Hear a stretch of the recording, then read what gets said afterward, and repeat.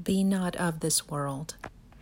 Today we'll be talking about some spiritual teachings from the Dhammapada and from the Bible that discuss being not of this world. So I'll start with the Dhammapada when the Buddha reflects on the world. He says, "Do not live in the world, in distraction and false dreams, outside the law.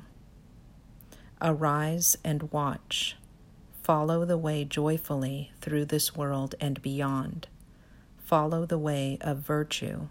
Follow the way joyfully through this world and on beyond. For consider the world a bubble, a mirage. See the world as it is, and death shall overlook you. Come, consider the world a painted chariot for kings, a trap for fools. But he who sees goes free. As the moon slips from behind a cloud and shines, so the master comes out from behind his ignorance and shines. This world is in darkness. How few have eyes to see.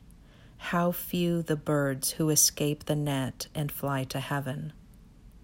Swans rise and fly toward the sun. What magic!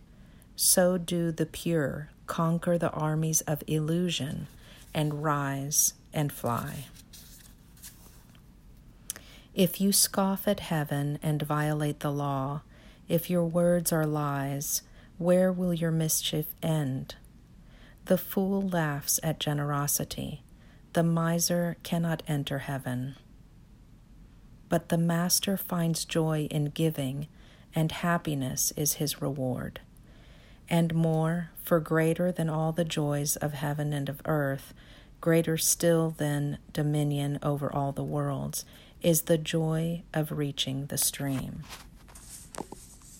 I want to mention that when Buddha talks about the law, he's not talking about man-made laws. He's referring to universal laws, which none of us can escape. Then there is a biblical verse that says, "Do not be conformed to this world, but be transformed by the renewal of your mind, that by testing you may discern what is the will of God and what is good and acceptable and perfect."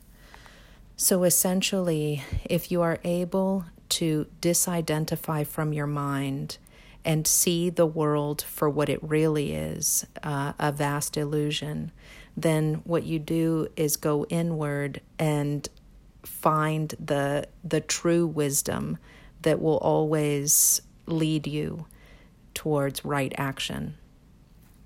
Right now, there is so much going on in the world, and it's easy to get caught up in it. So our main focus is to disidentify from the mind. So any beliefs that we have, we want to recognize that they are not true.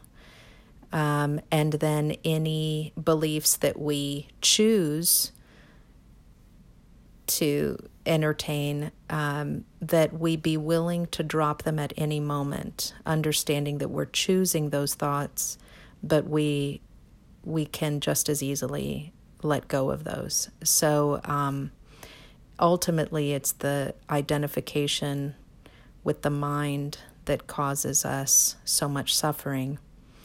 And, ideally what we want to do is completely still the mind, but so many of us have yet to get there. So if the mind is going, which usually it will, as long as you're able to disidentify from it, so you're just observing it, but you're not getting caught up in it, you don't become your mind, then you're free.